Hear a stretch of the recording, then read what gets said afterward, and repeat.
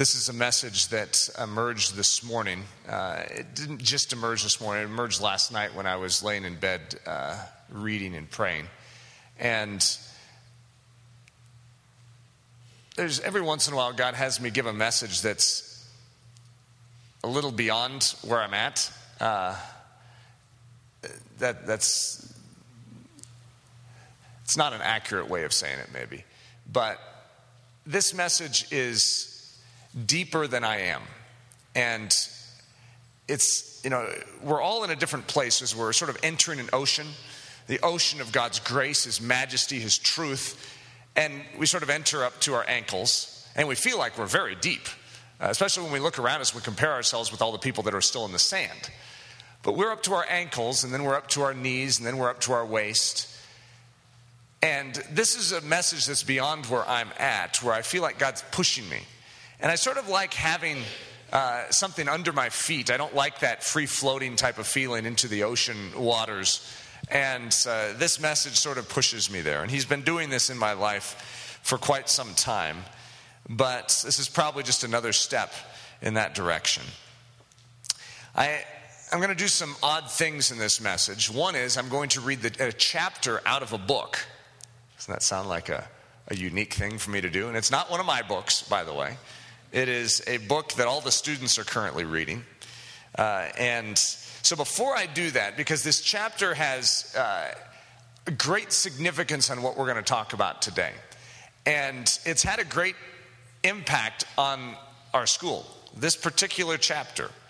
And so I call this message the heavenly place. But I want to introduce you to a Greek word. Epeirenios.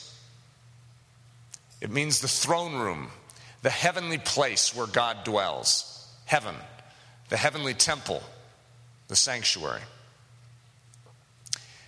This is one amazing place. And typically when we hear the word heaven or the name heaven, we have some far-off concept. A cloud, maybe a few people with harps. It's not a very real place to us. It doesn't have a lot of connectivity to our life at the moment. And so we have a tendency to put heaven out there somewhere. Heaven is where God dwells. Now that's going to be a funny statement because some of you could say that have good theology, you would say, no, doesn't God dwell in us? Well, that's part of the great mystery. Heaven is the abode of God. And so for you to become the abode of God, for you to become the house of God, it is important that you are where He is. So we have talked in the past in regard to a concept that we could term in Christ, significance of the blood of Jesus Christ, that what Christ has done on that cross is no small matter. And most of us have truncated our understanding of the gospel to be merely a forgiveness of sin, which is, by the way, a wonderful thing. The fact that Jesus Christ and His blood shed is a propitiation for our sins, or an atonement for our sins, that He took upon Himself the punishment that was due us, is an extraordinary reality. However, there is more to the cross than a mere covering or a mere cleansing of sin. It is also a clothing. Jesus Christ and His blood is like an armor, and we've talked about this many times over the past weeks, that there is something in Isaiah 61 known as the robe of righteousness. I've oftentimes referred to it as the cloak of righteousness. It's clothing. It's actual armament that we stick upon ourselves. We enter into Christ through faith. And this is what most of us, when we came to Christ, we didn't fully understand what we were doing, but we reached out in the little we did understand. We need Jesus. But the important thing about building a framework of understanding about what Jesus Christ did on the cross that's accurate and full is that you know exactly what happened to you. When you came to Jesus, you need to realize that you entered in. And that you were clothed, you were wrapped in His blood, and it was like a clothing, and it still is like a clothing. Because there is no merit of your own that can ever win you access into the Epeirenios. You cannot get here. This is an impossible place, and it will never be stained by the flesh of man. by the sinful state of man. We cannot enter in. There is a problem with us, if you haven't figured that out about yourself, and that is that you are not as you ought to be.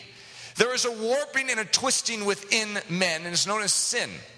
It is a rebellion against God. There is a throne room in your life, and you are squarely seated on that throne.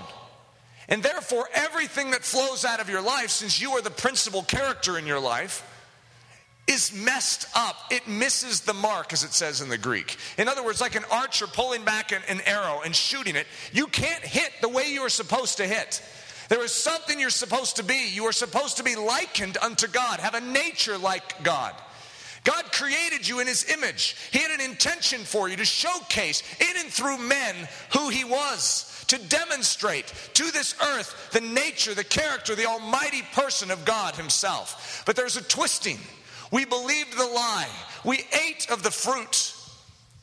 We have taken on a disposition that is other than God. And as a result, there's a separation from us and God.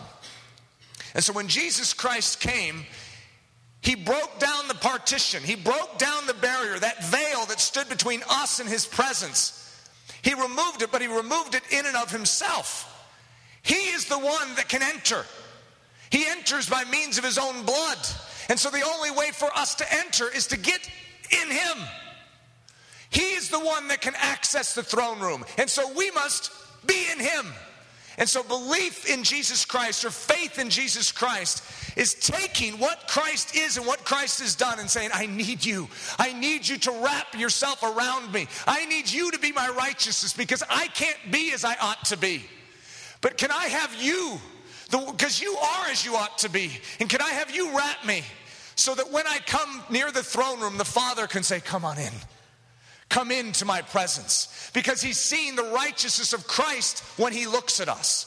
That is the great, amazing work of a cross. That Christ died for us and gave us the opportunity to enter into his life. And we are able to access this throne room and this heavenly place. Many of us in our Christian walk take off that cloak. We access the throne room of grace and then go right back out and say, you know what? I want to prove to God that he made a good choice in choosing me. And so I'm going to show this earth what Christ looks like. Of course, not God's way. We do it our way. And so we labor and we work and we try and whip up a righteousness and show God that, no, we are as we ought to be now. Thank you for getting me started. You cannot ever muster up the righteousness that would be required of you to enter into this place. You see, what happens is Christ clothes us. And that clothing is needed for all time. To get into heaven when it's all said and done and you die, don't come to that throne or that gate of the great celestial city, and when they say, what is your means of entrance, and claim your own good deeds, your own good works, your good attitude. You know, there's one time when you were hit, on one cheek, you turned to them the other also. Don't make the appeal based on your perfection, because it will still fall short. You need that cloak to enter in. That's the only way to enter in now. It's the only way to enter in tomorrow. And it's the only way to enter in days to come. But here's what I want you to realize. That cloak provides you the opportunity to access this throne room. And in this throne room is the fullness of grace. And in this throne room is Christ himself. And you enter into Christ for a very specific reason. Is that so that you can get into that throne room and that he can get inside of you. The purpose of the cross is not to just get you in. It's to get him inside of you. Because then underneath that cloak, there is a work that's taking place. And yes, it is not finished maybe this side of heaven, but it is progressing constantly. And there is more and more of Jesus Christ that is being manifested and grown and evidenced within your existence. You still need the cloak on the outside, because if you remove it, you have no merit to get in. That's the only way you can maintain this, is constant dependency upon his righteousness. But underneath his cloak is a very real righteousness of Christ being formed in you. And you're becoming more and more the way you ought to be. Suddenly, the very love of Christ is being evidenced. Suddenly, there's joy. It's the joy of heaven. There's peace. And you are being corrected according to a pattern as shown in the Mount. You are taking on the disposition of heaven. in greater and ever-increasing degree, and it's called maturity, sanctification. It's the process of being made holy as he is holy, being perfected as he is perfected. Typically, Christians emphasize one or the other. They emphasize either the outer cloak to the loss of the fact that God wants to change us and has any purpose for shaping us into his likeness. Or we have the emphasis that we need to be holy as he is holy, and we keep the cloak in the closet down the hall. And neither one works without the other. You were brought into that throne room, that heavenly place, so that he can enter into you. You come into Christ so that Christ can come into you. You come into Christ so that you can access all the benefit of that cross inside of you. And it's an amazing mystery. It's called the mystery of godliness. It's known as the mystery hidden for ages and generations, but now revealed to the saints, which is Christ in you, the hope of glory. You see, the church of Jesus Christ is hallmarked by God as his means and his vehicle to bring the glory of God to bear upon this earth. And as I said in our introduction today, that is a very strange and bewildering plan. But we must understand our position. The more and more we discredit what God has done on that tree, the less we have expectation that he has any design to change us. What is the church supposed to be? Well, that's what this message is about. What is the church supposed to be? It is supposed to be triumphant. It is supposed to be a picture of heaven come to this earth. And I realize we can snicker within at such a notion. But all I say is, what does God say? If God's intent is that we would be pictures of triumph, marching on the gates of hell and they cannot stand against us, well then guess what? We must raise the bar of our expectations to match God's and not measure ourselves based on what we've experienced in this generation. Because we look around ourselves in the modern church and guess what? We don't look too strong. We don't evidence triumph. What needs to take place within us to get us in alignment with Scripture again? That's all I care about. God, bring us, bend us to your word. We don't want to try and bend your word to our experience, but we want to be bent to your word. I'm going to basically spend the entire time in Ephesians today, with exception of one scripture, okay? So I'm going to, and it's basically Ephesians 1-3, which is an incredible enunciation of the gospel. The gospel is evidence in the fruit of the gospel, and the power of the cross is evidence in the individual life and in the corporate life of the church.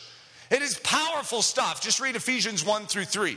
I am going to camp on 4 specific verses that all use the same word, which is a word that you are now getting more familiar with as you're staring at it. You could probably pronounce it better than I can, because the only time I see the pronunciation is when I turn around. You could at least study it. But it's about the throne room, the heavenly place, where God dwells, heaven, the heavenly temple sanctuary.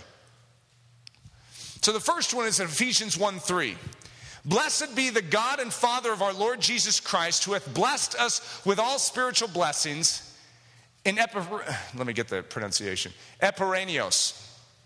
In Epiranios in Christ. Now, typically the translation would be in the heavenly places. He has blessed us with all spiritual blessings in the heavenlies in Christ. There was a purchase that was accomplished on the cross, and it's realized where he lives. It is very real in heaven. There is no mistaking the purchase of the cross in heaven.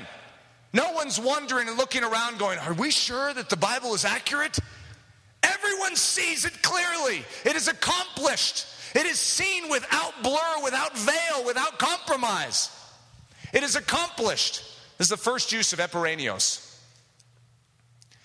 Which he wrought, you could almost read this like a paragraph, even though you'll see there's 17 verses in between that one and this one. Which he wrought in Christ when he raised him from the dead and set him at his own right hand in epiranios, in the heavenly place.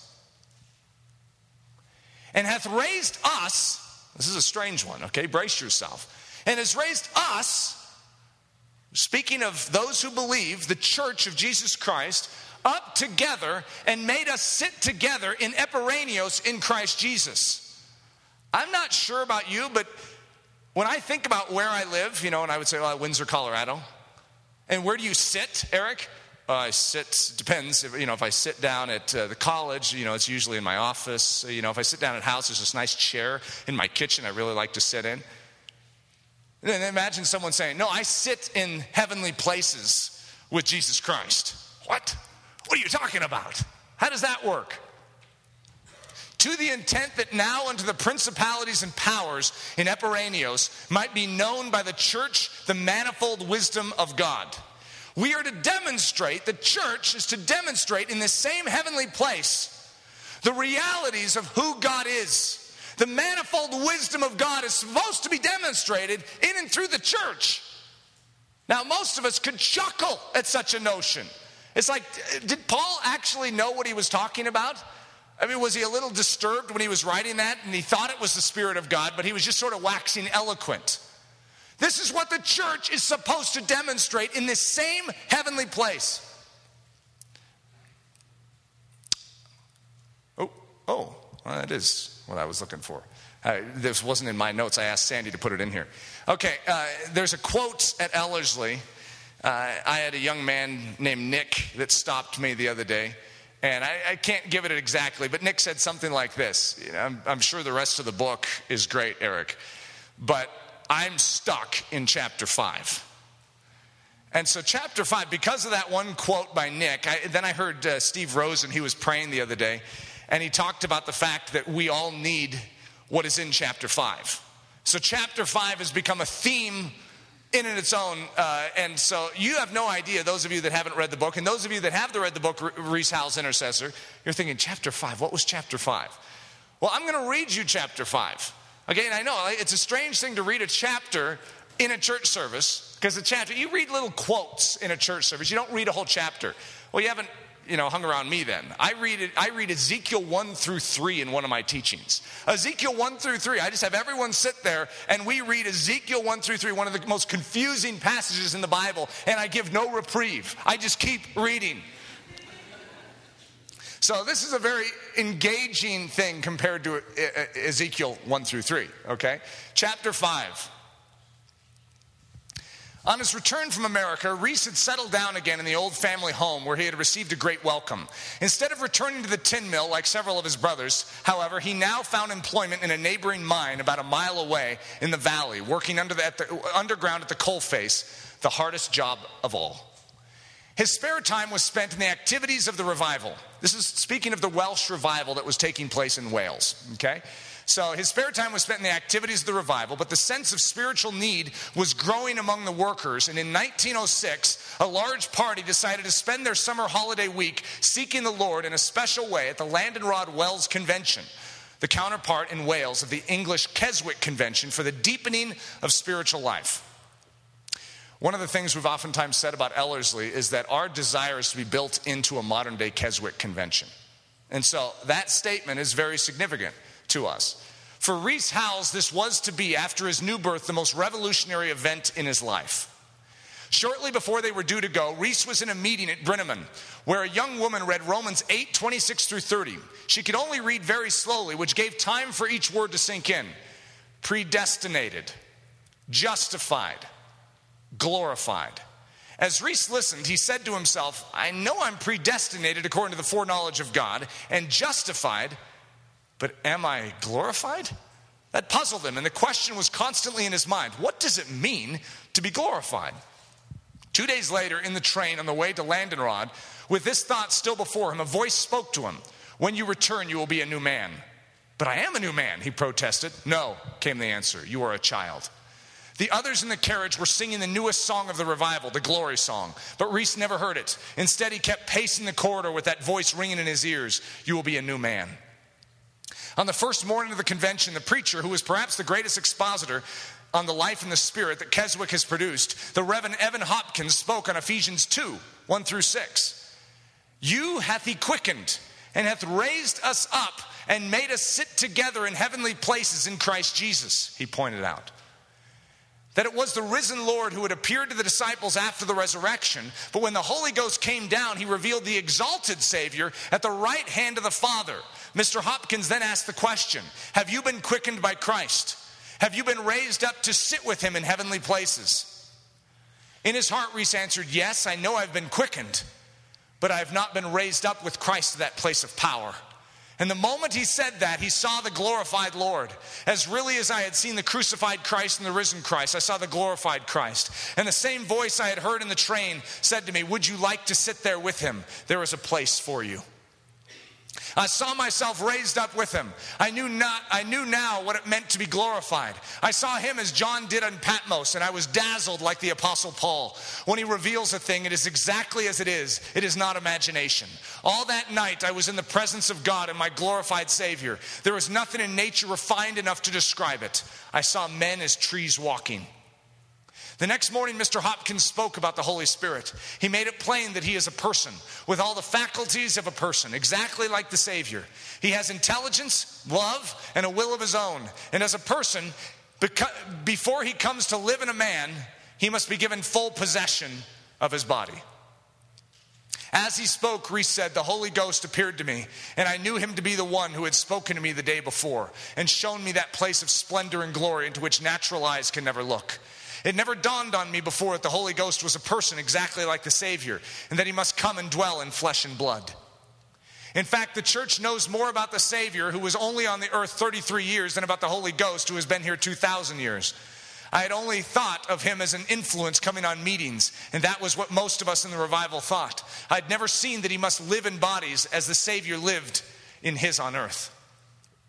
The meeting with the Holy Ghost was just as real to Reese Howells as his meeting with the Savior those years before. I saw him as a person apart from flesh and blood, and he said to me, as the Savior had a body, so I dwell in the cleansed temple of the believer. I am a person, I am God, and I have come to ask you to give your body to me that I may work through it. I need a body for my temple, but it must belong to me without reserve. For two persons with different wills can never live in the same body. Will you give me yours? But if I come in, I come as God, and you must go out. I shall not mix myself with yourself. He made it very plain to me that he would never share my life. I saw the honor he gave me in offering to indwell me. But there were many things very dear to me, and I knew he wouldn't keep one of them. The change he would make was very clear. It meant every bit of my fallen nature was to go to the cross, and he would bring in his own life and his own nature. It was unconditional surrender. From the meeting, Reese went out into a field where he cried his heart out because, as he said, I had received a sentence of death, as really as a prisoner in the dock. I had lived in my body for 26 years, and could I easily give it up? Who could give his life up to another in an hour? Why does a man struggle when death comes, if it is easy to die? I knew that the only place fit for the old nature was on the cross. Paul makes that very plain in Romans 6. But once this is done in reality, it is done forever. I could not run into this. I intended to do it, but oh, the cost. I wept for days. I lost 7 pounds in weight just because I saw what he was offering me. How I wished I'd never seen it. One thing he reminded me of was that he had only come to take what I'd already promised the Savior, not in part, but the whole. Since he died for me, I had died in him, and I knew that the new life was his and not mine. That had been clear in my mind for 3 years. So he had only come to take what was his own. I saw that only the Holy Ghost in me could live like the Savior. Everything he told me appealed to me. It was only a question of the loss there would be in doing it.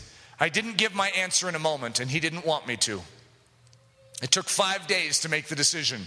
Days which were spent alone with God. Like Isaiah, I saw the holiness of God. He said, in seeing him, I saw my own corrupt nature. It wasn't sins that I saw, but nature touched by the fall. I was corrupt to the core. I knew I had to be cleansed. I saw there was as much difference between the Holy Ghost and myself as between light and darkness. Nothing is more real to me than the process I went through for that whole week, he continued.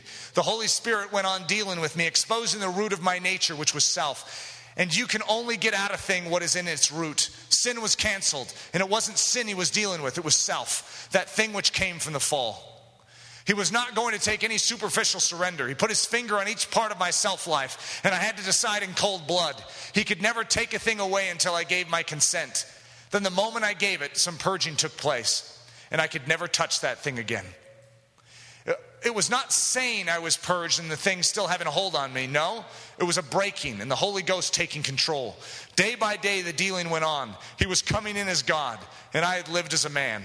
And what is permissible to an ordinary man, he told me, will not be permissible to you. This land and rod experience was the crisis, which was followed by the process of sanctification, during which the Holy Spirit, on the basis of his initial surrender, step by step, replaced his self-nature with his own divine nature.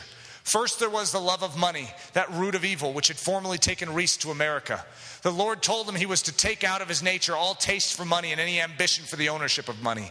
I had to consider what that meant, Reese said. Money would be no more to me than it was to John the Baptist or to the Savior. To an extent, this was dealt with in my new birth, but now the Holy Ghost was getting at the root.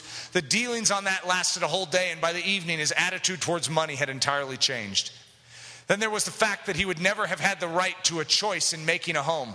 I saw I could never give my life to another person, to live to that one alone. Could the Savior have given his life and attention to one person instead of to a lost world? Neither could the Holy Ghost. He took plenty of time to show me exactly what it would mean. The life he would live would be for the world. Was I willing for that? Among other things that were dealt with was ambition. How could he have any if the Holy Ghost came in? The way the Lord showed it to him was like this. Supposing he had a mission in a town and another mission to open in the same place. If there was jealousy between the two, and it was better for the town only to have one, then it would be his which would have to go. Or suppose that he and another man should apply for the same job. He would have to let the other have it. Or if he were earning 12 shillings a day and another man with a family was earning much less, the Spirit could tell him to give his job to that man. He saw the Holy Ghost in ways like that, taking the place of the other and suffering instead of him. Yes, he was willing for that. On the fifth day, his reputation was touched.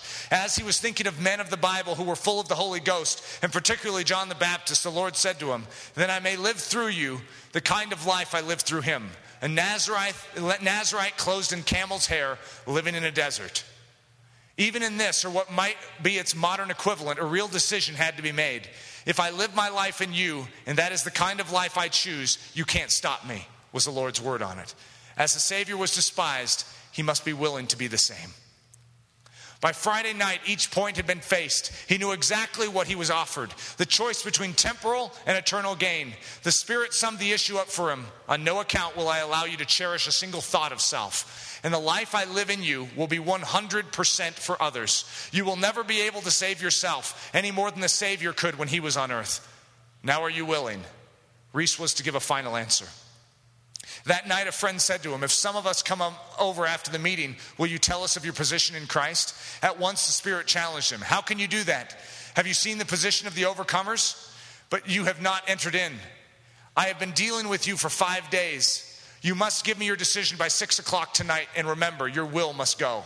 On no account will I allow you to bring in a cross current. Where I send you, you will go. What I say to you, you will do."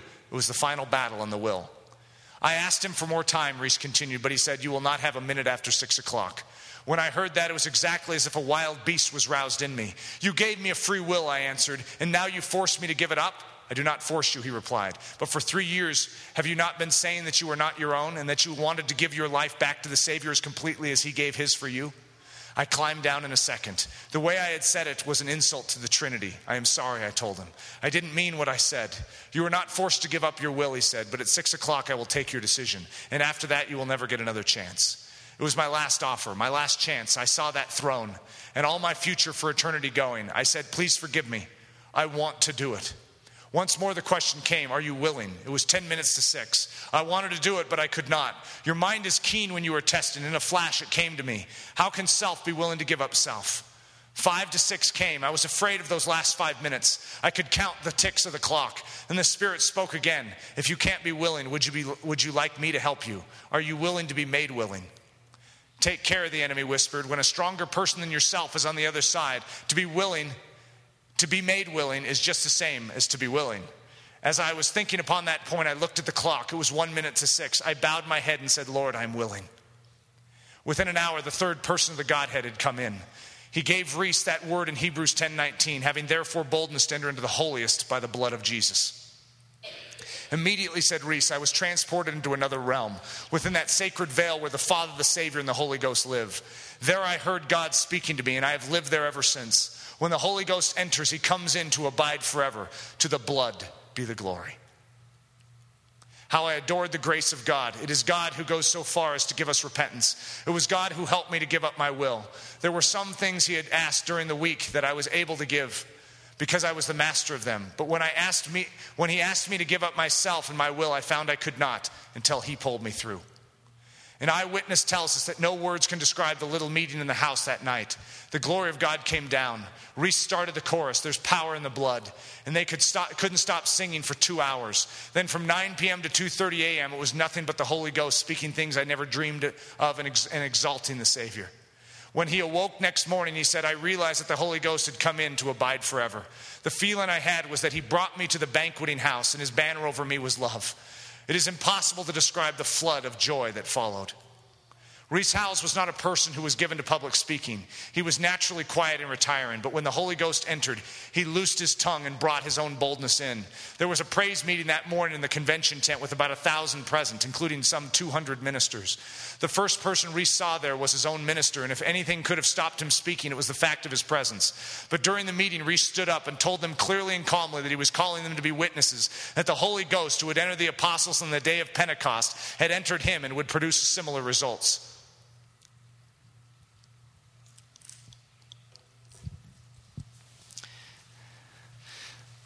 So as Nick said, I'm sure the rest of the book is good, but I'm stuck in chapter 5. Why would someone be stuck in chapter 5? If you know what God is asking of you, you can't just move on until you reckon with what that request is. That chapter has the potential to cause God to sound a little different than you're used to experiencing God. Because we desire to have our God be nothing but hugs and kisses. But I want you to realize that your God has an agenda on this earth, and he shed blood to accomplish that agenda. And if this God, who is willing to take a whip and come into the temple of God and turn over money tables, do you not think that his nature is the same then as it is today? And do you not know that you are the temple of the living God? And if there is anything in your life that has roused itself to defy his position in your life, would you blame your God for turning over that table? God will deal with you gently. He always has me. But there are moments when he will lay it down and he'll lay it straight. It's time. No more playing. You know, I've made it clear to you, I've revealed it to you. You believe. He brought the Israelites to the river Jordan. They were standing in Kadesh Barnea. He said, "Take the land." And they said, "We don't know that we can pull this off." They measured it from their own strength. They didn't have what it took. They didn't believe their God that he was able.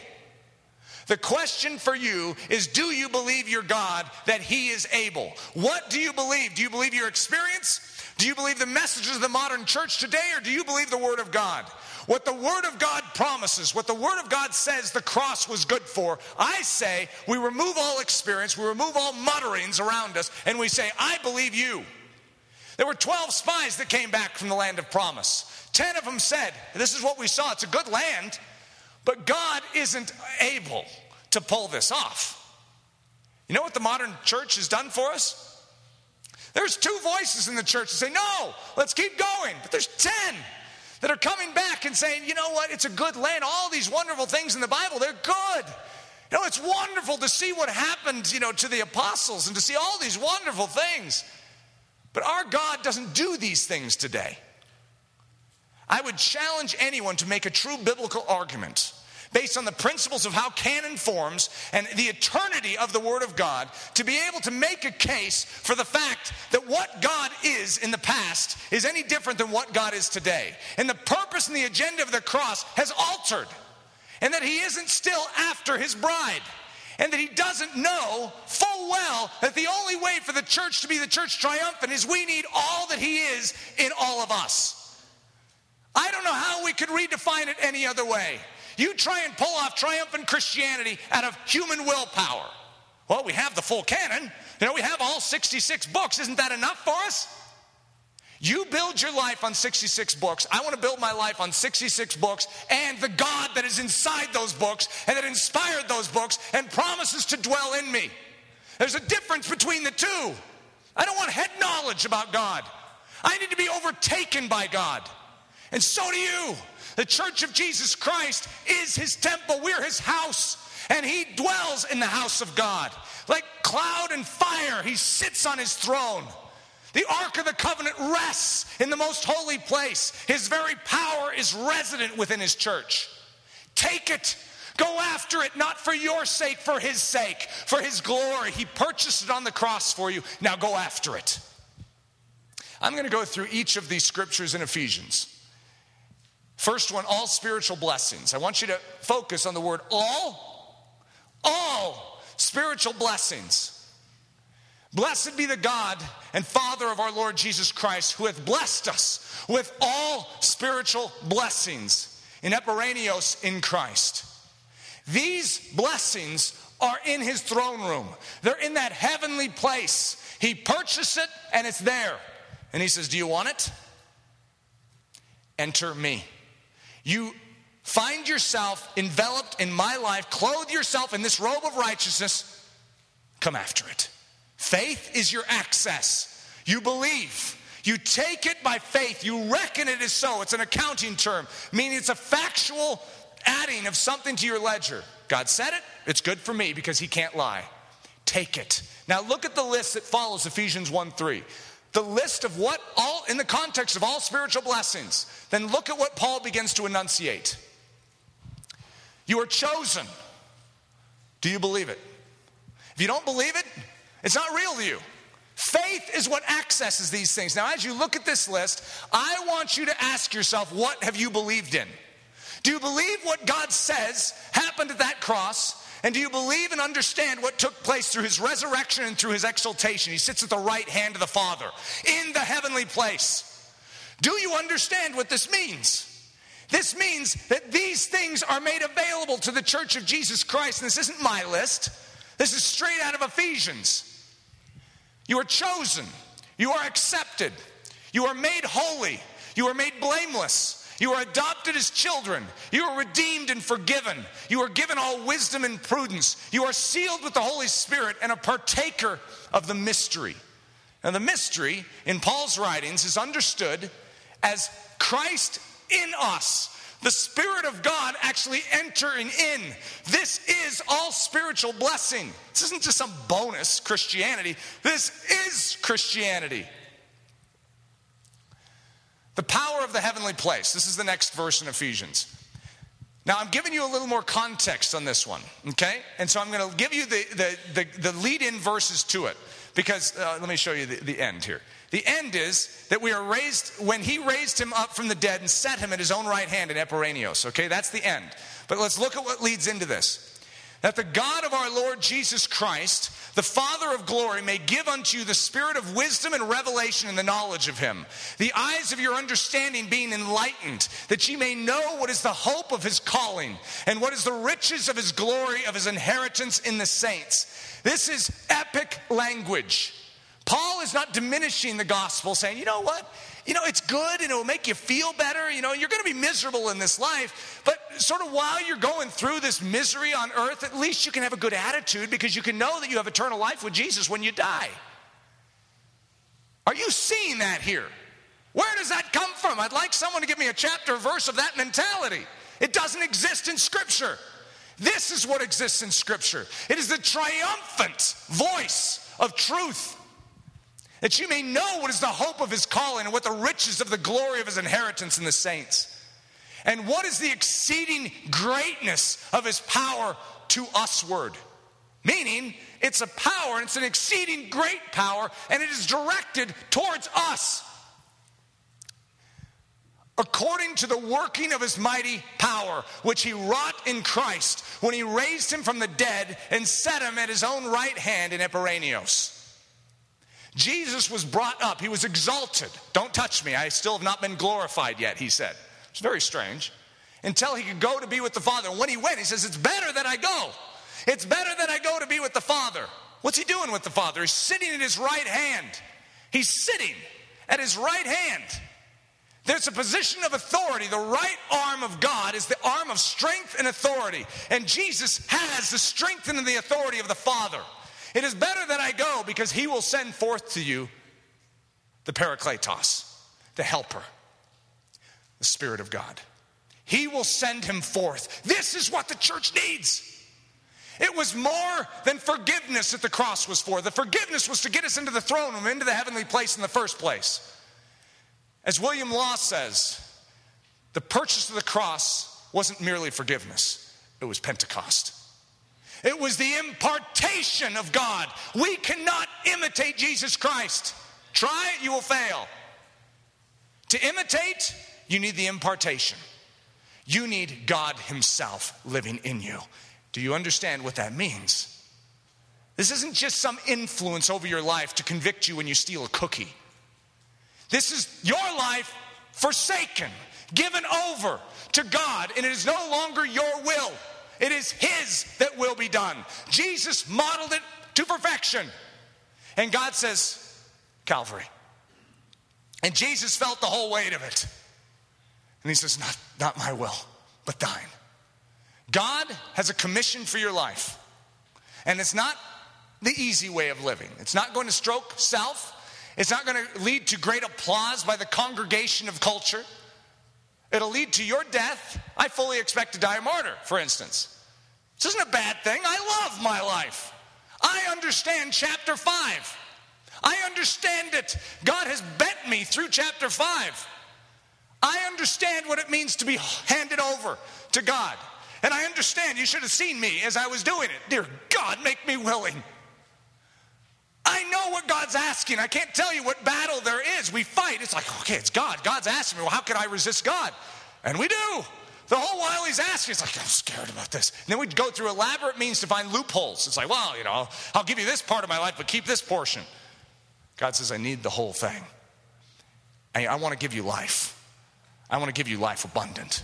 I've given you the secret to it. You out of the way so that I have room to come in. There's only room inside of you for one master. Let me be that king. Let me be that Lord. Raised up together. And what is the exceeding greatness of his power? Is that the same scripture? It is. Well, I'll read it to you here. Raised up together, and hath raised us up together and made us to sit together in Epiranios in Christ Jesus. We are raised up together. This is very similar language to Romans 6, where it says, when Christ died, we died in him. We're like, what? I don't feel like I died 2,000 years ago. Are you supposed to feel something? You reckon it is true, he says. Do you realize that you died with him? That your old man was dealt with. All that problem, everything that is obstructing the forward movement of Christ in your life was dealt with. You need to reckon it as so. Take it as fact. Don't wait till you experience it. As I've said over the past weeks, if I created a banquet in the back room and I came to you and I said, hey, look, I made a banquet for you. And then I come back in a few minutes later and you're still sitting in here. What? Why are you still here? They say, well, I don't smell it and I don't see it. Well, could you take me at my word? When I say that I made a banquet for you, I mean it. So you get up and start walking towards it. And then guess what? As you continue to walk, what will happen to your senses? You'll begin to taste and see. You'll begin to realize that I was telling the truth. You take God at his word. When he says that he has a promise for you, when he says that he's done it, you stand up and you say, I believe it. Everyone else could be sitting. You go, I believe it. And you start walking. And pretty soon your experience will begin to match up with it. And pretty soon you'll begin to realize the old man inside of you, that one part of you that was all self, all about you, no longer has the voice it did. Now the voice of Christ is reigning within you. And what he wants to accomplish in and through your life can accomplish now. It can happen. We are raised up together to sit with him in heavenly places, just as we died in him 2,000 years ago. So we were risen to life in him, and there was a newness of life in him, and guess what? Where did he go? He went up and was exalted to the right hand of the Father. He was glorified. And we too are glorified in him, and we are seated with him in heavenly places. Where do you sit? Well, I sit with Jesus in heavenly places. Yeah, that's not going to translate very well. It's a spiritual position. And you reckon it is true. In other words, like your old man died. Well, what does that mean? It's a spiritual position. And so you take your spiritual position, you realize that being in Christ affords you the opportunity to enter into the heavenly place. And then when you're in the heavenly place, he fills you with himself. And he seats you at that right hand of authority and power, and everything that is vested in the mighty name of Jesus Christ is given to you. What do I do with this? You go into this world and you proclaim the good news of the gospel, and you fear nothing. You set back for nothing. You are immovable in this earth. You march forward and you take the gates of hell off its hinges and carry them off. You are the lamb that is set in among wolves, and you will defy all the wolves, and they will not be able to stop my army of lambs. And in the process, we mock the enemy.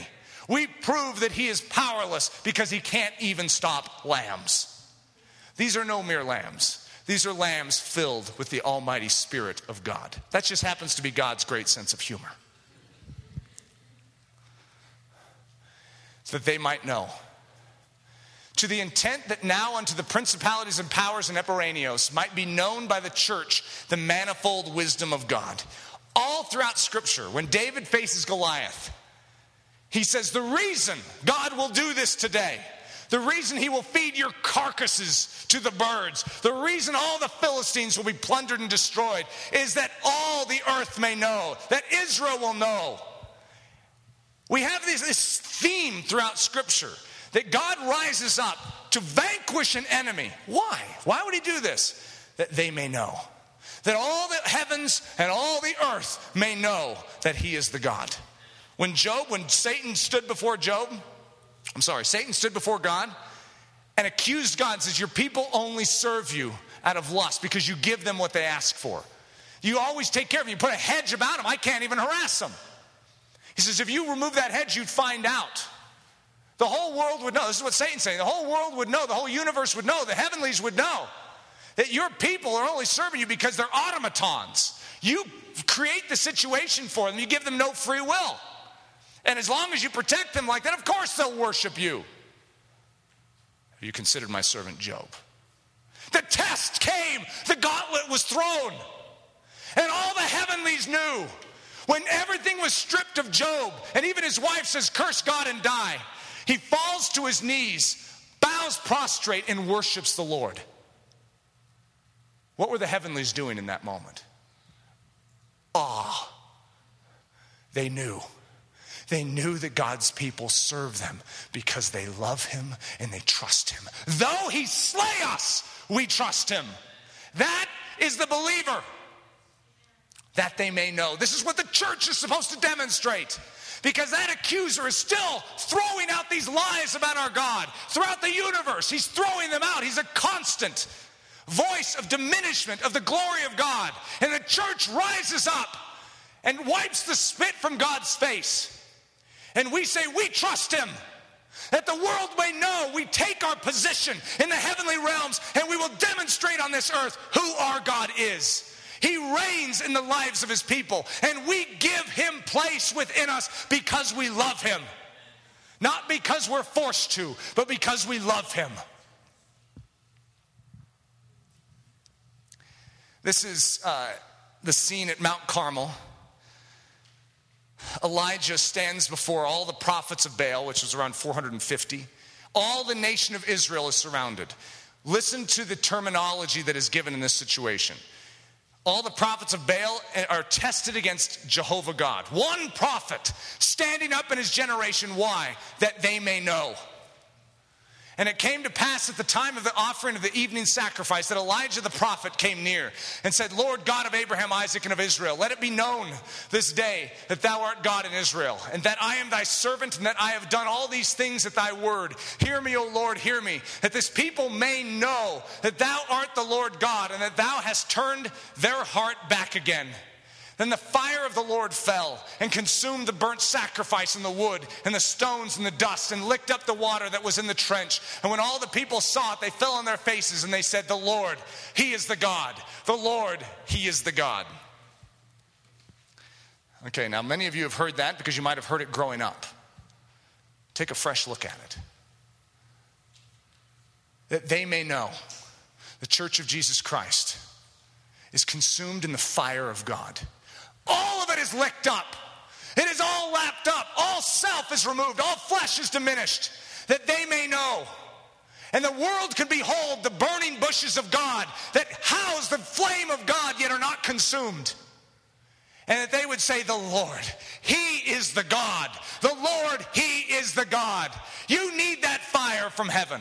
You need something beyond yourself and your own commitments. You need the living God to inhabit your being. And if you don't have it yet, you go after it. You say, God, what must I do to be saved? What must I do to be saved? I need my God to receive glory. You lay your life open before your God and you say, bring me to chapter 5. Whatever you must do, bring me to chapter 5. I don't want to live in chapter 4. I don't want to skip over it to chapter 6. I need chapter 5. I need chapter 5 to be recognized within me. And you can quote with Nick, the rest of the book may be very good, but I'm still stuck here. And until I get through it, until I understand it, I'm not ready for chapter 6. Dear God, may this be realized in my life. At the end of Ephesians 3, after the revelation of what the church is supposed to demonstrate to the world, that they may know, in the heavenly place, they may know that He is the God. Then it says this, the mystery. That He would grant you, according to the riches of His glory, to be strengthened with might by His Spirit in the inner man, that Christ may dwell in your hearts by faith, that ye, being rooted and grounded in love, may be able to comprehend with all the saints what is the breadth, the length, the depth, and the height, and to know the love of Christ, which passes knowledge, that ye might be filled with all the fullness of God. Now unto Him that is able to do exceeding abundantly above all that we ask or think, according to the power that worketh in us. Unto Him be glory in the church by Christ Jesus throughout all ages, world without end. Amen. Whatever is housed in that passage, we need it back in the church. All of it. The fullness of God. Starts with us as individuals, and then we come together as a corporate body. As individuals, we need to be bent. You're not responsible for the person next to you. You're responsible to walk through chapter 5 personally. And then, as you take the plank out of your own eye, you'll be able to see more clearly to help others walk through chapter 5. That's how the body of Christ is built.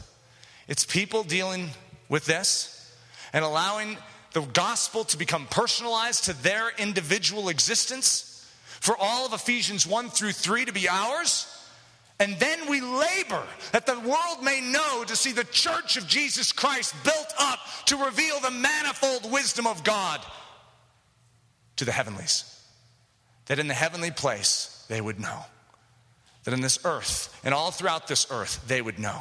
One of my desires is that the church of Jesus Christ would know what we have in our Savior, who He is, that He would be lifted beyond just the guy who coddles sheep and children. I love the fact that our God is tender and He is a shepherd, but that they may know that He is the same God that brought fire down on the sacrifice and lapped up it all. That He is the consuming fire of Almighty God. And He is the same yesterday, today, and forever. And all of His qualities, all the elements of His person are always joined together in His person.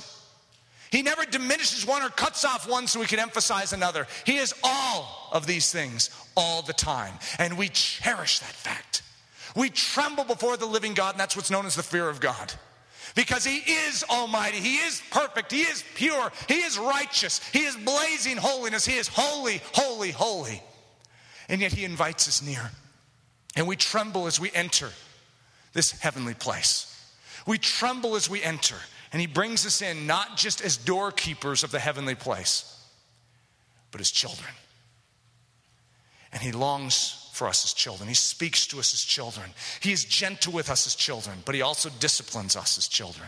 And He is a vine dresser, and He prunes us as a good vine dresser does, because He is interested that this world may know it is about His glory, and He will do whatever it takes in you and in me and in the church at large today to get that glory. Is not the Lamb that was slain worthy to receive the reward of his suffering? The Church of Jesus Christ says, by life or by death, yes.